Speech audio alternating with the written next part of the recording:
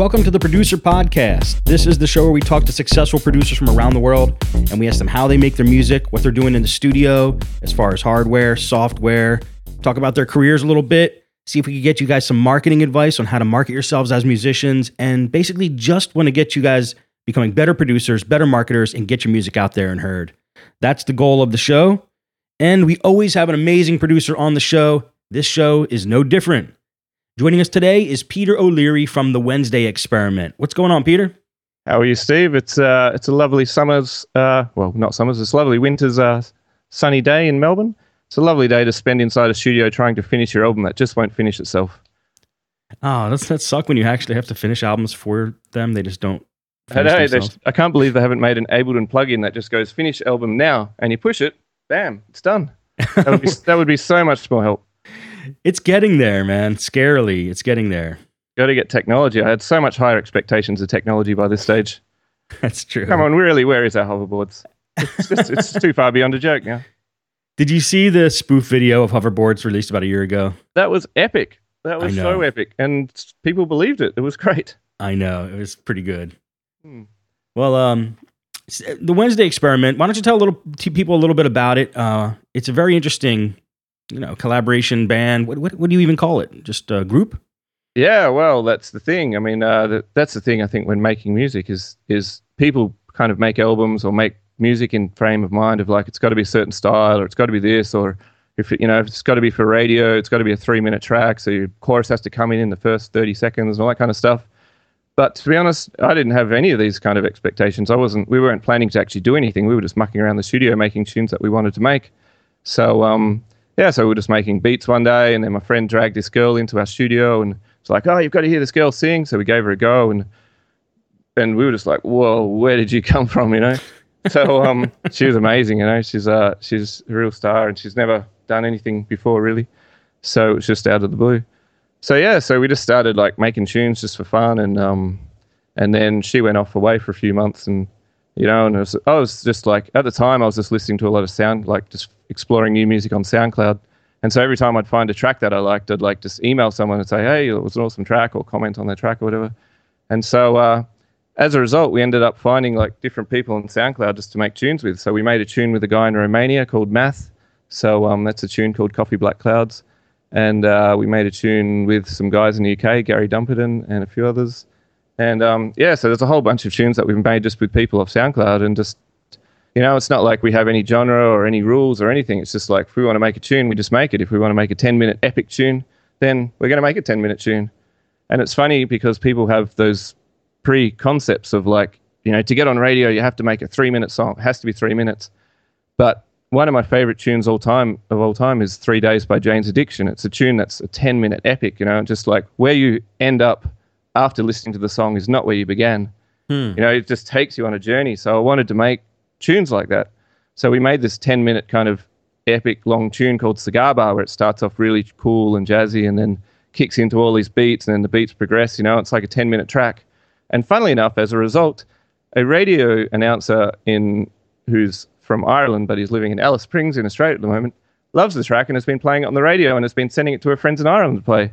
So as a result of not doing a 3-minute song, it got radio play. Oh, man. So I really respect you for doing that. Yeah, I mean, it's just like, I think people, I think so many people get bogged down in the rules of what you're supposed to do. And we're just like, we're just going to do whatever we want to do. And if people like it, then that's awesome. But if they don't, these are the tunes that we wanted to make. So that's fine. Yeah. So, I think it's so much more fun to do that. You can just like, you can just make whatever you want. So a lot of tunes we've made have just been with buskers that we've met on the street. So, when you're walking down the street and you see that busker playing that amazing thing and you're like, whoa, that's really cool what he's doing. Well, I go, hey, come to my studio and we'll record you, and then we'll turn it into a track. And every time they go, okay. So there was these 2 Japanese guys that were hanging out in Melbourne, and one guy played a hang drum and the other guy beatboxed. And so I basically did that. So I was like, right, come to my studio. And so they came and jammed for an hour, and then we sent the jam to Emily, and she just picked out a part of it that she thought would work as a song. So we recorded Emily on it, and I kind of turned it into a bit more of a structure. And then I ended up spending about 50 hours making a complete and utter remix of it, which is now the track that's on the video that I sent you. So it's a track called Slithering Beast. So yeah, we just made a video for it as well. So the video was a monster out of control. So yes, so that's how we roll. So it's just like finding people who are doing awesome stuff and just recording them and turning that into a track. Wow. There's so many cool things in what you said that I want to touch on. I mean, number one is this video you made it's trippy, it's crazy, it's really, really cool. And how did you get that video together? It was a monster out of control to make that video. So basically when we played in another city last year, there was a artist on stage doing live art. Her name was Orly. So she's got her business called Phaotopia Artistry. And she came up with this concept. She just kind of comes up to me and goes, I've got this idea for a video and it would match one of your tunes. Like we basically just paint this wall and then we paint this girl and the girl comes out of the painting. And I was like, right, that sounds awesome. Let's do it. And so, we had a few Skype meetings about it. Then I just booked her a ticket to fly down from Sydney. I had no idea really what I was getting myself in for. I had no idea of the complexity of this project. So basically, the whole thing is stop motion painting. So it's paint a little bit, take a photo, paint a little bit, take a photo. So we did this for 18 hours straight. And so Orly was a trooper, Orly had the vision and everything. We had one day to shoot it. And so we started at 9 o'clock in the morning and, it was like paint a little bit, take a photo. But then the painting's huge as well. So at first we were bringing in a ladder. She'd climb up the ladder, paint and take the ladder away, take photo, bring the ladder in. It was taking forever. So I ended up putting her on my shoulders and we just walked in, walked out, walked in, walked out. So after 2 hours of that, I was like, right, I cannot. Yeah, I had broken. Jeez. So she went non-stop and she basically only had probably 3 5-minute breaks, she'd just lie down and just be like, oh, my leg, I can't even move my legs, and after 10 hours, and then she'd get up and go, right, let's just keep going, and it's getting to midnight and she's going, I can't even lift my arms are just dead. Right, let's keep going, and just kept painting and kept at it, so by about 3 or 4 in the morning, and yeah, we're all just wrecked and she's still going, and finally she just puts on the final touch and goes, it's finished. And we went, what? She's like, it's finished. And they're going, click on the camera, click, click, click, click, click, because no one knew what to do. So they're like, So it was really bizarre. So that's awesome. As a result, there was 6,000 photos all up. So then, then GV Carr and Flomos from Panloop Productions, who were the people that made the video, they basically spent about 6 months just tinkering away at it bit by bit. Week after week, just doing a little bit here and there, because they had so many bits to try and kind of convert into photos, and they had to Photoshop so many of the photos to make the colors match and all that kind of stuff.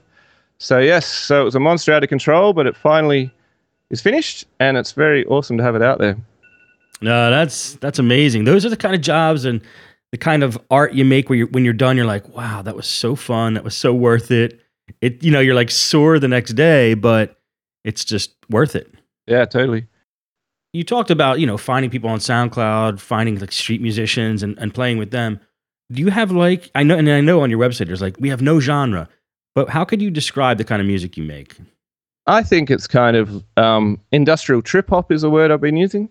Okay. So Emily's voice is very trip hop-ish. It's very Portishead-y, kind of Massive Attack-y. So so that's her voice, and then I make all these crazy beats, everything from kind of jungle to glitch hop to just really sporadic trip hop, the first few couple of songs were trip hop. So and we just like to make whatever we want to make. But if I was to label it to one genre, I would say industrial trip hop, which I don't know if that is a genre, but I've made it up. That's awesome. Or otherwise, for a while there I was saying soulful vocals, massive beats. Yeah, I like that. Massive beats is in capitals. Yeah, SBMB, soulful vocals, massive beats. Yeah, there you go. So that's how it's described. What program do you use to make your music? I've gone through a lot of the different phases of doing all the different programs. So I used to record bands in a studio. So I used to record bands just using Pro Tools. Mm-hmm. And that was good. Pro Tools, I think, was really good for that. But I think Pro Tools has kind of had its day now. It was definitely the industry leader for a long time. But then I went to Logic Pro because I was working with another producer who only used Logic Pro 9. And that was really cool. It was good. But then I started trying to record bands on Logic, and it didn't, I don't know. I don't think it's quite equipped to record bands. It was had lots of, I think maybe at the time it was buggy and we kept losing audio files and all this stuff. So but it was still good as a producing program, and it's got like every instrument and all that kind of stuff that you ever need. Yeah. And then I started getting into Ableton, so I was using Logic Rewired with Ableton for probably a year. So that was awesome because you can just do anything, and if you're trying to change from one program to another, it's a really good way to do it because it takes a long time to learn where the sounds you want to hear in your head are in the program. So it's like you can hear a sound and you're like in your head, but you're like, what instrument do I use to make it? So it takes a long time to learn those instruments. So using Logic Rewired with Ableton was really cool. Just becomes a pain in the ass having two like programs running all the time. Right. So and it seemed to run fine on my Mac. Like it never had problems running. It was just like trying to remember where you did different bits, and for a while there I was using Reason as well. So I was like MIDIing Reason, and so using all three, which was pretty crazy. That is crazy. I was actually only using one element of Reason, just Dr. X, like loop, drum, whatever it is. Yeah. So, I was just showing someone when they came around, they're like, what is this? You're insane. So, and so now I've just gone all Ableton this year. And one of the hard things with finishing this album is so many of the tracks were made in a combination of all those programs. So, trying to like mix and master things, and then there's old VST plugins that you were using at the time but don't work on your computer anymore because you haven't booted the track up for 2 years or something. So part of the hard difficulty has been finding all of the stems and having all the bits work properly. So yes, and another difficulty with finishing this album is the fact that to make a song, to get like a track from someone from SoundCloud who's a bedroom producer and record someone on it and put it online and make it sound pretty good, that's fine. But trying to get it to the level where the whole album flows has been monstrous because they're all different recordings, they're all from different times, they're all from different people. So that's got to be crazy. Plus, you took on the job. You said you took on the job with this album of mixing and mastering the album yourself, right? I did. So the mixing side of it is not so hard, but that was like something that I would have done. But the mastering side was out of control because I figured like it's to get good mastering, it's probably $80 a song, and there's 16 songs on the album. There was actually going to be 19, but we had to cut it down so it would fit onto a CD. Huh. So my goal was you're thinking like, yeah, I'll save some money, right? Well, that's it. So I figured like because that's the thing, if you don't promote your album, then there's no point even having an album, so because no one's going to hear it. So I figured that instead of spending the $1,200, $1,500 or something on mastering, I may as well use that money on promoting the album and then just master it myself. And I thought, I've mastered other people's albums and stuff, and I wouldn't say I'm the best at doing it or anything, but I think it's a reasonable job. And and so now it's turned into a monster out of control. It's been absorbing my entire life for like the last month or more, trying to do this, trying to make all of these tracks, because you want your tracks to kind of, when you put them on the stereo, it's like they're banging and they're jumping out at you. And to do that to 16 songs that are all completely different is been really, really tough. So I'm now down to the last. I've got 2 tracks to tinker with, and and I'm pretty much I'm going to have it done today. So it's a lovely day to spend the day inside the studio. Very cool. Good luck with that. And then I can actually get on with my life and make some new songs. That's what I'm most looking forward to. Oh, that sounds like fun. It is good. It is a good change though, mixing up from doing the creative process to going into like mixing or mastering and then coming back. It's a good back and forth. I think so. I think I've definitely learned a lot about tunes that I've made by trying to master them, because I found it before that I couldn't analyze my own music. I couldn't analytically listen to it because it's a track you made, Whereas now I've had to force myself to sit and do it and compare it to all the other tracks and, does it work on this stereo? Does it work on that stereo? So I think as a result, it's helped me kind of do, or will help me in the future do better with recording things and just do things in a slightly different way or whatever. Cool. It's been a big learning curve. It's been a big curve of probably what not to do, I guess. No, I don't know. I was going to ask you, would you recommend that people try mastering their own stuff every once in a while? Definitely. Try and master your own stuff for sure. But just doing 16 of them in a row was like, it's killed me. But that's the thing. We're almost on top of it. So I think it is definitely good to send it to someone else because, then they listen to it with fresh ears, and especially if you're the one that was the writer of the song or producer of the song. So, I think I would love to have sent it to someone else. And ideally what I would love to do is be able to just produce and write tracks, then Dropbox all the stems to someone to mix and master. That would be ideal, because working on your own stuff analytically is very boring, because you're not being creative, you're just analyzing and working on it. So Right. so ideally that's what I'd love to do, but of course then you got to pay that person, you got to find money to pay them and all that kind of stuff. So True. That's true. that's the long-term goal of something or other, sometime, somewhere, maybe. You know, I'll tell you though, I listened to a podcast called A Home Recording Show, and they had a guest on there from a site called Crowd Audio, and basically it's like a crowd. Don't want to say crowdfunding, but it's like crowd mixing.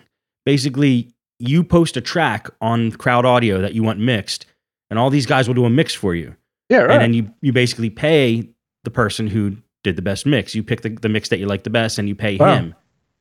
Yeah, they just started a few months ago. I hope the site's still active. I'm not sure, but I think it's a great idea. Yeah, I'll check that out. Send me a link to it or something. Yeah, definitely. That would be fun. Now, have you learned anything through this process of the album? I mean, obviously, you know how to do this stuff before, but through all the mixing and mastering, are there any production tips that you got out of creating this album that you could give the listeners here? Absolutely, 100%. Where do I begin? You got an hour. So I think one of the main things, I'll start off with this. One of the main ethoses I have of recording is, because so many times, especially when you've gone to like your studio college or whatever, and you're learning how to record, you're so focused on trying to capture this perfect sound and trying to, is the preamp right, is this right, is the compressor right, Yeah. So focused on that, you forget about actually capturing the vibe of what's happening. What you're trying to do is capture a feeling and the soul of someone, and when you put a record on, like so many people like, oh, no, it has to be done to a click track. This is the way it has to be done. Can you imagine James Brown walking into a studio and going, come on, to a click track? It would never happen. You know what I mean? So it's like, to me, like recording is you've got to be, you've got to capture that vibe and that sound. And if the sound quality is going to suffer a little bit as a result, then that's the way it is. So if you're recording like a hip hop MC, it's cool to have them in with the headphones and with a condenser and all that stuff. But if they're really uncomfortable and you're not getting a good vibe on that, you should just get them into the studio with the music coming through the speakers, give them a SM58 like they're used to using, and just get them to rap and hearing the music live exactly the way they do it. And of course, you're not going to have this premium sound quality, but the vibe you get from them is going to be so much better on the recording, and that's what people are going to hear. They're not going to hear this, oh, it rolls off at 10K or it rolls off at whatever. Right. They're just going to hear this MC going, bam, this is it. This is where it's at, So I think that's totally like one thing that gets overlooked far too often in studios. And I think that the best vocal takes you get, or the best recordings that you get from people, are not from the moment you hit record. It's from the minute they walk into the studio. It's the feeling that they get when they walk in there. So when they come in there, have some tunes playing, and they're getting like a really good vibe on what's going to happen, and they sit down and make sure before they come, you test all of the technology. So as soon as they're sitting down, they're not like, oh, my headphones aren't working. Right. They're sitting down and they're jamming and they're just enjoying themselves and playing, and then you're getting the best takes, So so that was one part of it. Coming back, and you apply this when like you have guys come into your studio. Absolutely, absolutely, yeah. So it all begins from when they first walk in, and then keeping a good vibe and all that kind of stuff. Right. And then and so coming back to recording stuff. Even anything, creating, production, mixing, mastering, any tips you have on, One tip that I think is really good, which I've learned the hard way a little bit, is the fact that if you're making a session now in Logic or something, in 2 years that session probably isn't going to open the way you have it now, because computers change, updates, and all that kind of stuff. So what you should do is every now and then just bounce your track out of stems and Dropbox it. So so when you Dropbox it, it's like in this online cloud somewhere. So in 2 years, when you come back to tinker with that track, you can just go, dung, here's all the stems, reload it into whatever program you're using now, and bam, you're ready to go. That's such a good idea. Yeah, that's one big thing that I've had a lot of difficulty with. And actually this afternoon, I have to go back into my old hard drive archives and find a session just to basically get a stem out of one track. So the problem with Dropbox is it used to be they only give you 100 gigs for $10. Now I think they're giving you a terabyte. I'm not sure. Oh, wow. I don't know. I pay like $100 a year or something and get like 100 gig, but I use it every day. So I don't know. For me, the $100 is worth it. But no, totally. I mean, I agree. Everyone else has to decide themselves or something. So another good tip that I learned along the way, actually from an Ill Gates workshop, is one big problem I was having when making tracks is you get to the point where there's like 100 channels and there's MIDIs and all this kind of stuff, and you get to the point where you're too scared to try to change anything because you're worried it's going to affect everything else, especially when there's gates and compressors and side chains and all that stuff. And so it really limits your creativity in making a track. So what he said to do, which has been like a total revolution for me, is bounce the whole thing down to just 6 stems. So you've got drums, bass, vocals, other bits and other bits, and then import those 6 stems into a new track, into a new session, and then just go fresh from there. So you've got basically your tune, but you're suddenly limited by all of this thing, and if you still want to get sounds out of the old session, you can, but it's just like a whole new life, a whole new breath of life, and then you can start chopping, editing, changing, speeding up tempos or whatever. You're not limited by this whole head full of technology that you're afraid is going to go wrong. Plus, also, I think the fact that you kind of burned it to a WAV file and you can't change it after that kind of forces you to get on with it, That's it. I think that limitations help creativity. I think when you're like in Ableton, you're just in this unlimited world of being able to do anything. But once you put a limitation on it, you sort of become creative in a different way. Yeah, exactly. So, and I think that's like typical of like when the Prodigy and that were making their album. Ableton didn't exist, and so they were limited by what a sampler could do, and they pushed the samplers to the limit, and that spawned the creativity to make that kind of music, I guess. It's true. It's true.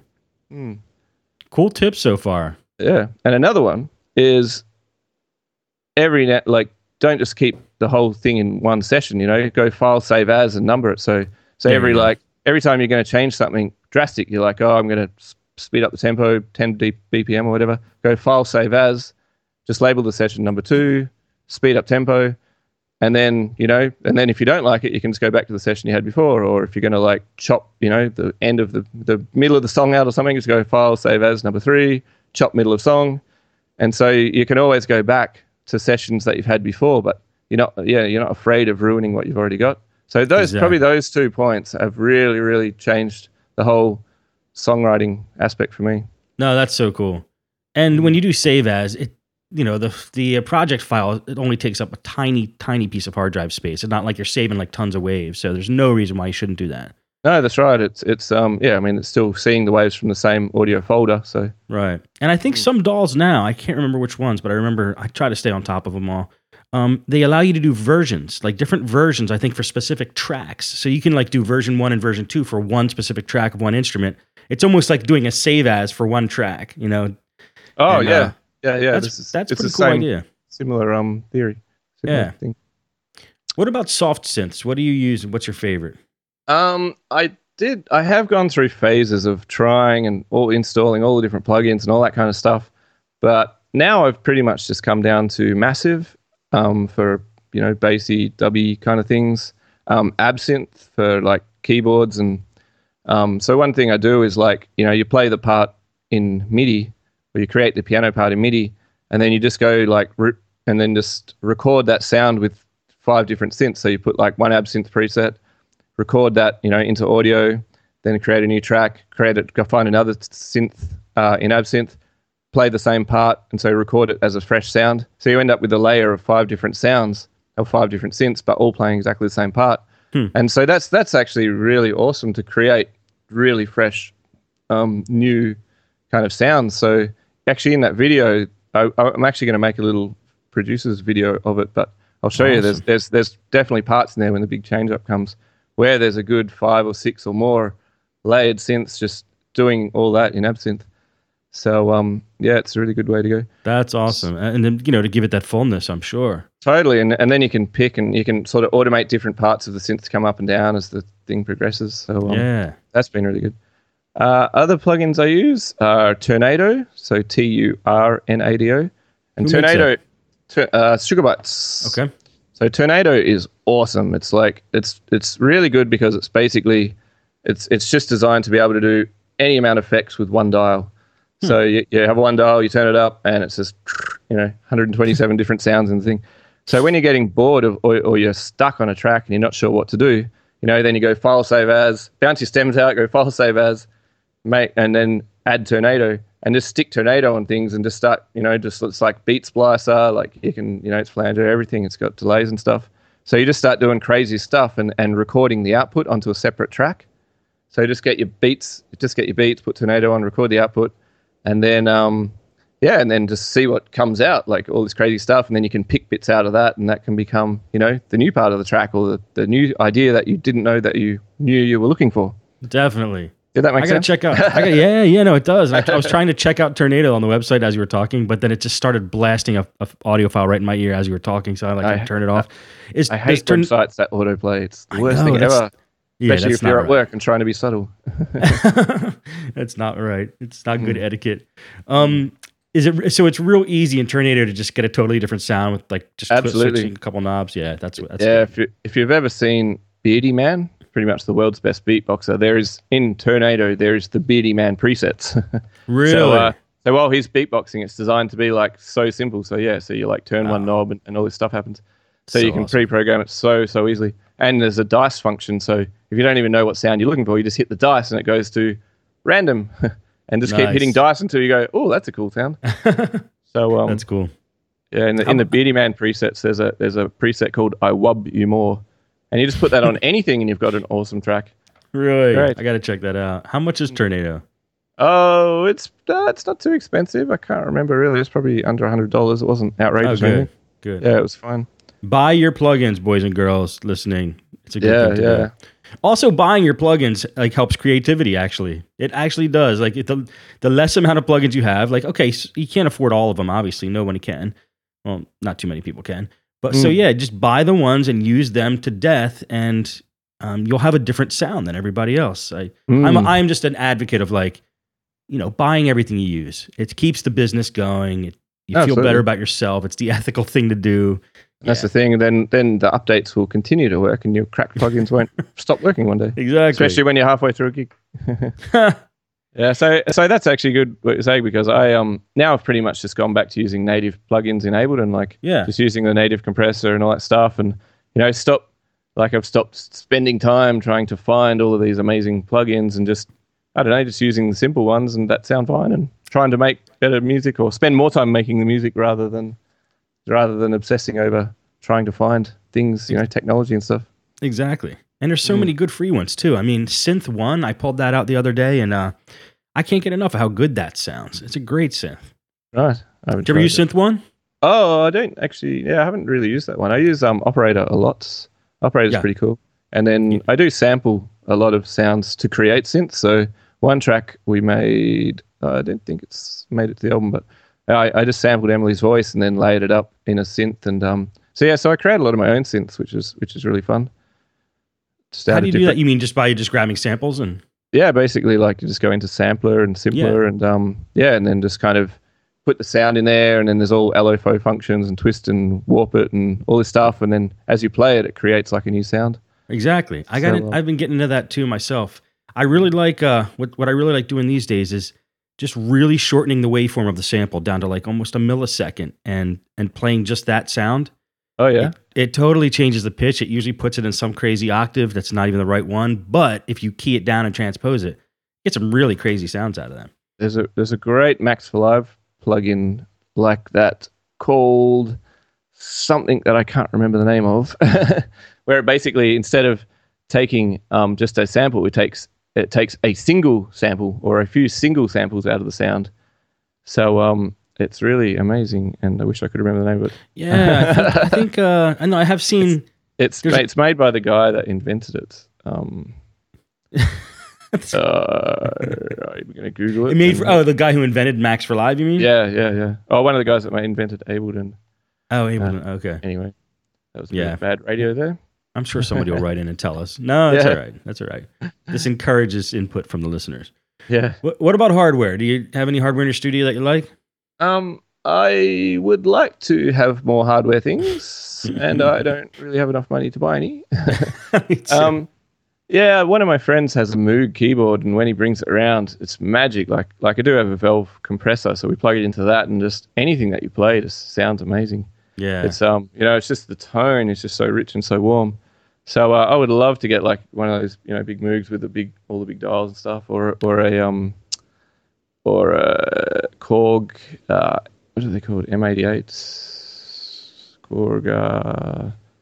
They make a mini MS-20, I think it is. Yeah, I'm gonna get one of those as well. So one of my friends has like a studio set up with just about every different kind of electronic instrument that there is, and so you go around there and he can just make live techno or live whatever. So you go around there and he's just jamming, and he's the master of starting tunes and never finishing anything ever.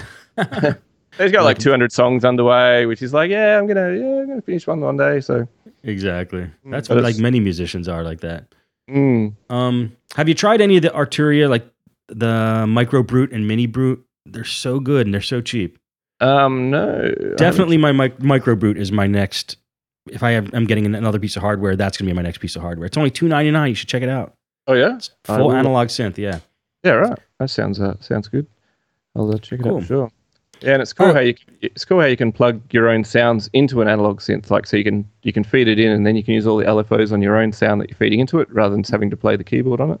Yeah, I love that. So that's something that I want to start doing live more as well, just being able to do crazy stuff, Sure, and use Ableton while you're doing it. Yeah, totally. So it'll be like Ableton will be like the head of it, and then feeding sounds into crazy stuff, and just being experimental, because I guess we are the Wednesday experiment, so got to experiment. It's a fitting name. It's in the name. Now, since you brought it up, let's talk about it. How did that name come about?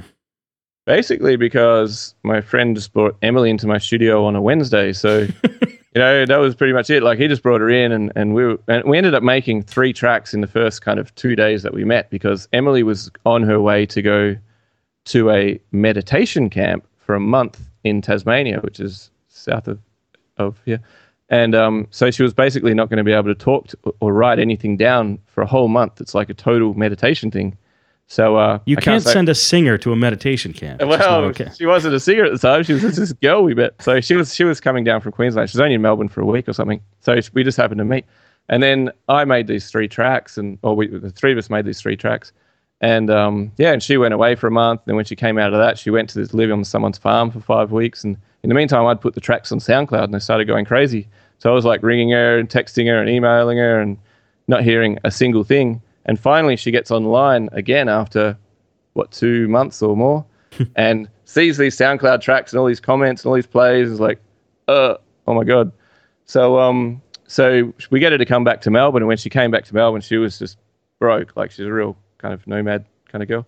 So she had not $1 to her name. So she basically lived in my recording studio for 2 months because she had nowhere to live or no money. So that's convenient for you. It was very convenient. Having a singer live in your studio, I can't think of a better place for her to live. Yeah, so while she was away, I just wanted to put the tracks online, so I just came up with the Wednesday experiment. Like, yeah, it's cool. It was Wednesday, man, it's cool. And and then it all kind of spawned from there. So then we started making music, and people started booking us to play shows, which was really crazy. I couldn't have never imagined playing a show. So, really? That's really cool. That's a great story. I mean, I'm looking on your SoundCloud, and you have all kinds of collabs. And one of our past guests, D-Funk. You guys have done a lot of stuff with him. Yeah, we've done a couple of tracks with D-Funk. I met him. We played at a festival in Alice Springs in the middle of Australia, and that's where I met him. And we're just hanging out. And actually, the really good thing about that festival was there was no internet or phone or anything for 5 days. And all the artists were in this one great big dormitory. So for 5 days, you had nothing else to distract you other than just hanging out with musicians and talking about music. So it was really cool. So we ended up, we got along with D-Funk pretty well. And then at some point he sent us a track. So I recorded Emily and sent it back to him. So we've done that twice now. So we've had a track on both of his albums, which has been really cool. Yeah, that's awesome. And we've done that with quite a few producers. So people just send me the track, then I get Emily. I send it to Emily. She kind of makes up words and stuff. And and she's amazing the way she works. You can just get like, she's such an unassuming little character, but she just sits there and, you're playing at the beat. She's kind of sitting there and she's like, for 20 minutes scribbles in a little notebook and then she'll go, I think I've got something, And so she'll get up and put the headphones over a beanie and then get onto the mic and let out the most incredible thing you've ever heard. You go, what? Where did that come from? Oh, that's so cool. With her, man, especially, it's always the first take is the one, So if your gear isn't set up ready to go, you've missed it. Really? She never ever sings the same thing twice, So you go, I'll just do that again. where she just sings it differently every time. So yeah, so she's amazing. That's great. That's really awesome. What would you say is the highlight of your career thus far musically?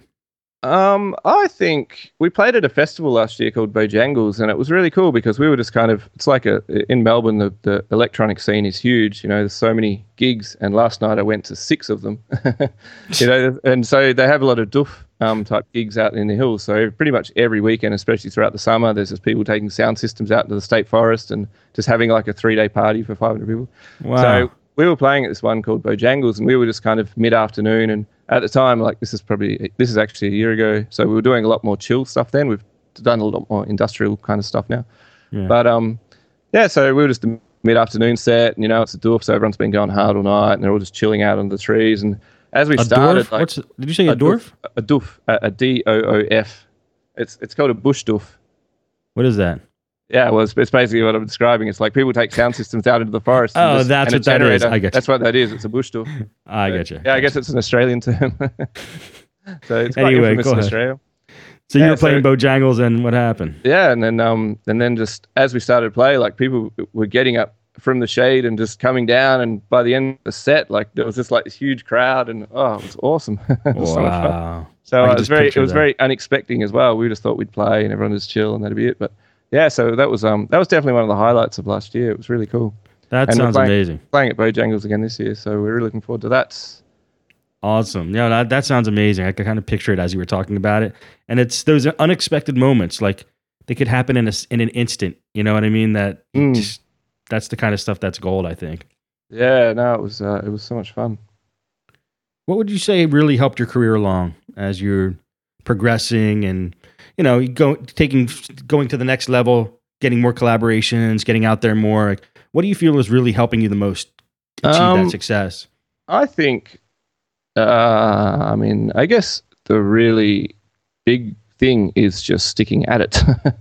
Sticking at and keeping up with it, just keeping up, because, if you're going to do a show, you've got to go and promote your show, you've got to put posters around, you've got to do it, and you've got to keep at it. You've got to keep going to venues night after night after night and putting your posters around to all the different venues and advertising a show, and if you're going to be recording music, and making music, it's just you're booking people to come to your house and play and sing and all that stuff, and just keeping it rolling, keeping it going. Not if you stop for so many people just stop and for like 4 months and everything kind of dries up. So, but if you keep things rolling, you keep like enthusiasm happening and stuff's always happening, and and so if enthusiasm's high and people are excited about what you're doing and you're excited about what you're doing, and then everything keeps rolling. And I guess another big thing that I think kills it for a lot of people is listening to advice from other people, especially about the music that you're making. And actually, one of the podcasts I was listening to of yours before, just before this interview started, the guy was saying, please, like, listen to my music and send me exactly what you think, send me the critique of it all. I'm like, man, I don't know if I want to hear all that. I just want to make music that we want to make. I know. And so many people like play tracks to other people, and then they go, oh, it's good, but the chorus isn't this or this or that or whatever. Oh, it needs to be this. Right. And that's just one person's opinion, but that can totally bog someone down, especially if you're a new producer. So, just, it sounds crazy, but just don't take other people's advice. No, that's good advice. Because people should do your own thing. Yeah. So you're saying people should take your advice of not taking other people's advice. That's it. It's a topsy-turvy world today, Steve. Yeah. So what have you found? Yeah. Oh, it's, it's just like, don't take advice and just don't follow the rules, Just do whatever you want to make. Make whatever you want to make and be happy with that. I'm telling you, I have not found anybody yet who's really making waves or like doing anything groundbreaking that has followed the rules. It just doesn't happen. Yeah, that's true. Like the bands that I used to listen to as a teenager and stuff were like Sonic Youth and Aphex Twin and those kind of guys. Like I love that stuff, and Square Pusher. And have they ever followed any kind of rule ever? Exactly. If Sonic Youth didn't break something or smash something, it just wasn't a Sonic Youth gig, That was their rule. That was their rule. Well, how have you found is the most effective way to market your music and get it out there? I could talk for a whole nother show on this probably. I mean, so basically I decided, like, because I'd gone to lots of music industry conferences and all that kind of stuff and read music industry books and these things, and they're all kind of telling you the same kind of things. This is how it works, this is licensing, blah, blah, blah, blah, blah. So I was really trying to think of a way to do things differently, and I think the music industry is changing, and I think the people that work out or know how to adapt to that change are the ones that are going to win. Yeah. So what I did last year was I spent a good 6 months or a year just listening, like learning everything about business marketing, like nothing to do with music, learning everything about business marketing, everything about, you know, how businesses do it, listening to podcasts, all that kind of stuff. And it was really interesting because it gives you a totally different perspective on the world. You realize, you know, like just all the ways that companies are trying to manipulate you into buying their products in a sense. So I learned all that stuff. And to bring stuff across to music, I guess it's, I think, a really good way to, it kind of makes you realize that that if you've got like 10 different pictures, and one of the things with us is people are confused because every video they've seen, there's a different person in it, and every, you know, so in a sense, we're like the worst marketed thing in the world. Because if you're a good marketed band, you know, you've made one genre, you're playing one genre, whereas we're like, oh, what gigs do we fit in?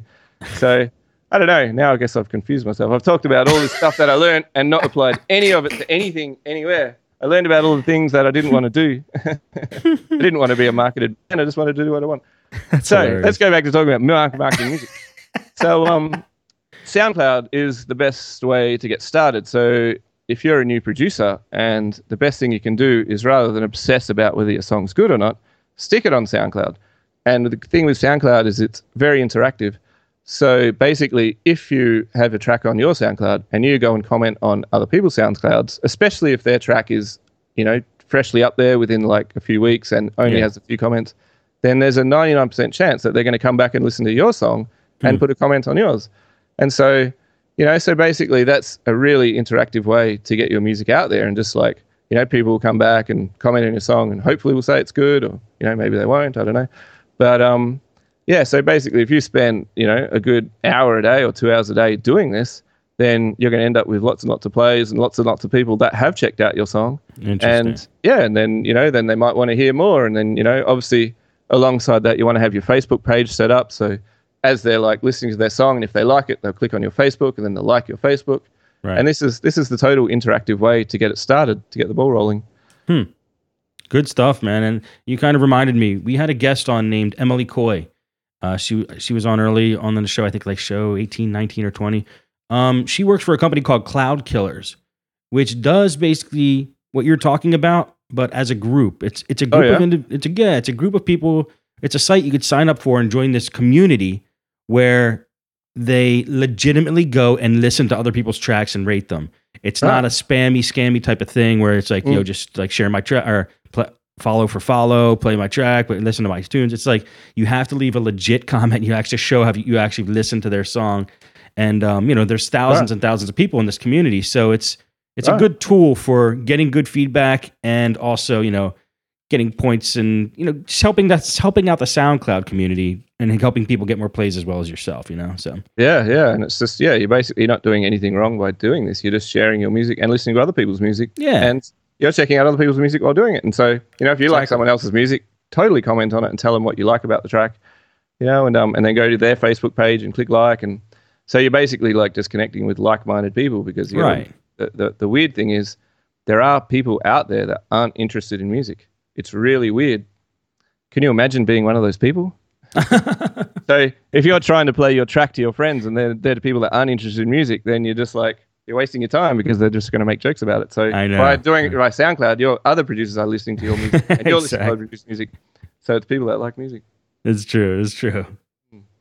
So what do you feel is the best piece of advice you could give to an aspiring producer right now? I actually think that may have been it.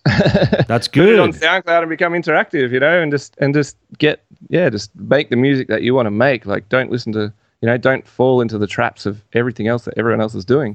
Yeah. Do crazy stuff. If you like a sound, you know, if you're like grandma's washing machine sounds like dubstep on Spin Cycle, go and record that with your thing and use that as a sample in a track.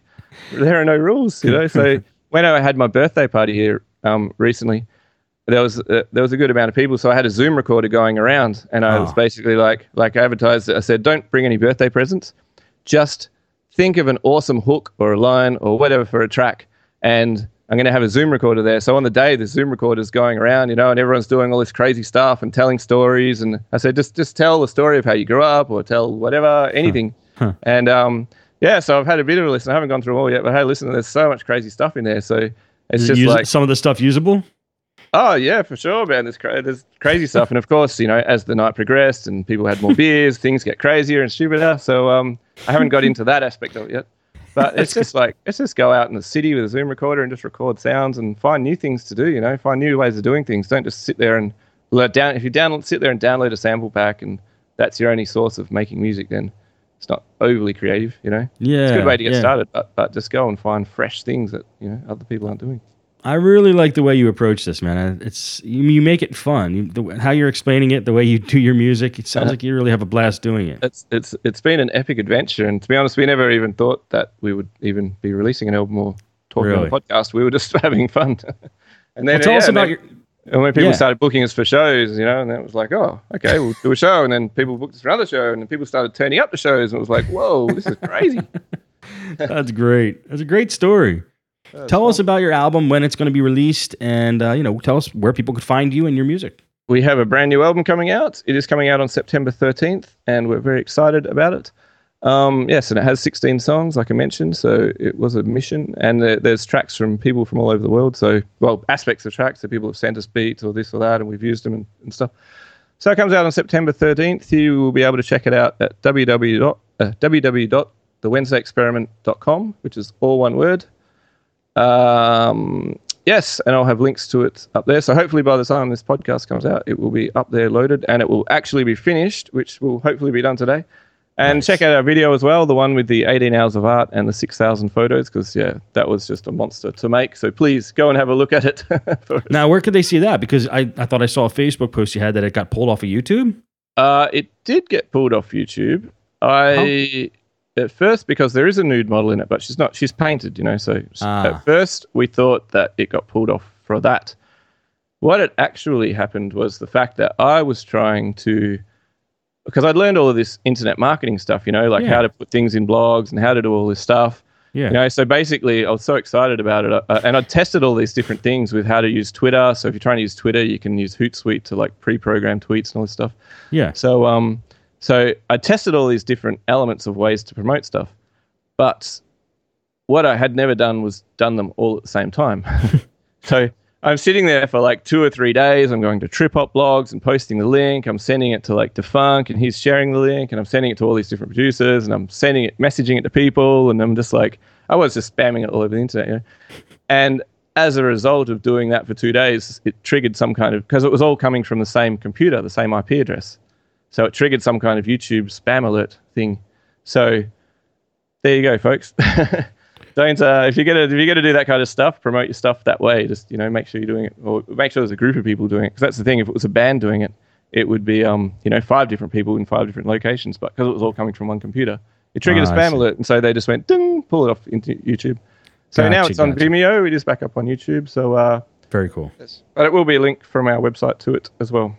Google is very strict. I've had to get myself out of Google prison once or twice. Right. Yeah, yes. They like to drop the hammer. Well, thanks so much, Pete. It's been a great interview. You gave so much cool information. Like I said, I love the fresh approach you have to making music. You put the fun back in it, No worries, Steve. Yeah, no, it's been an epic adventure, and the awesome thing is I get the feeling it's only just beginning. Yes, so yes. It's Best exciting. of luck. Yeah, I hope you can come back on in the future. And we'll talk about your next album that you probably aren't going to master Absolutely. yourself. I'm finishing this one today, so I figure by tomorrow I'll have another 10 songs ready to go. There you go. So I'll just make an album in a day. It's fine. Perfect. Yeah. Well, everybody who's listening, I hope you guys enjoyed the show. If you want to listen to the show again, just go to theproducer.club. That's our website where we host everything. You could also hit up our SoundCloud at soundcloud.com/theproducerpodcast. And all the show notes for this show are going to be on both of those places. So go check it out. Follow us on SoundCloud. Go to iTunes. Subscribe to the show. We're in so many places. So any way you guys want to support us, we appreciate that. That's going to be it for the Producer Podcast for today. See you next time.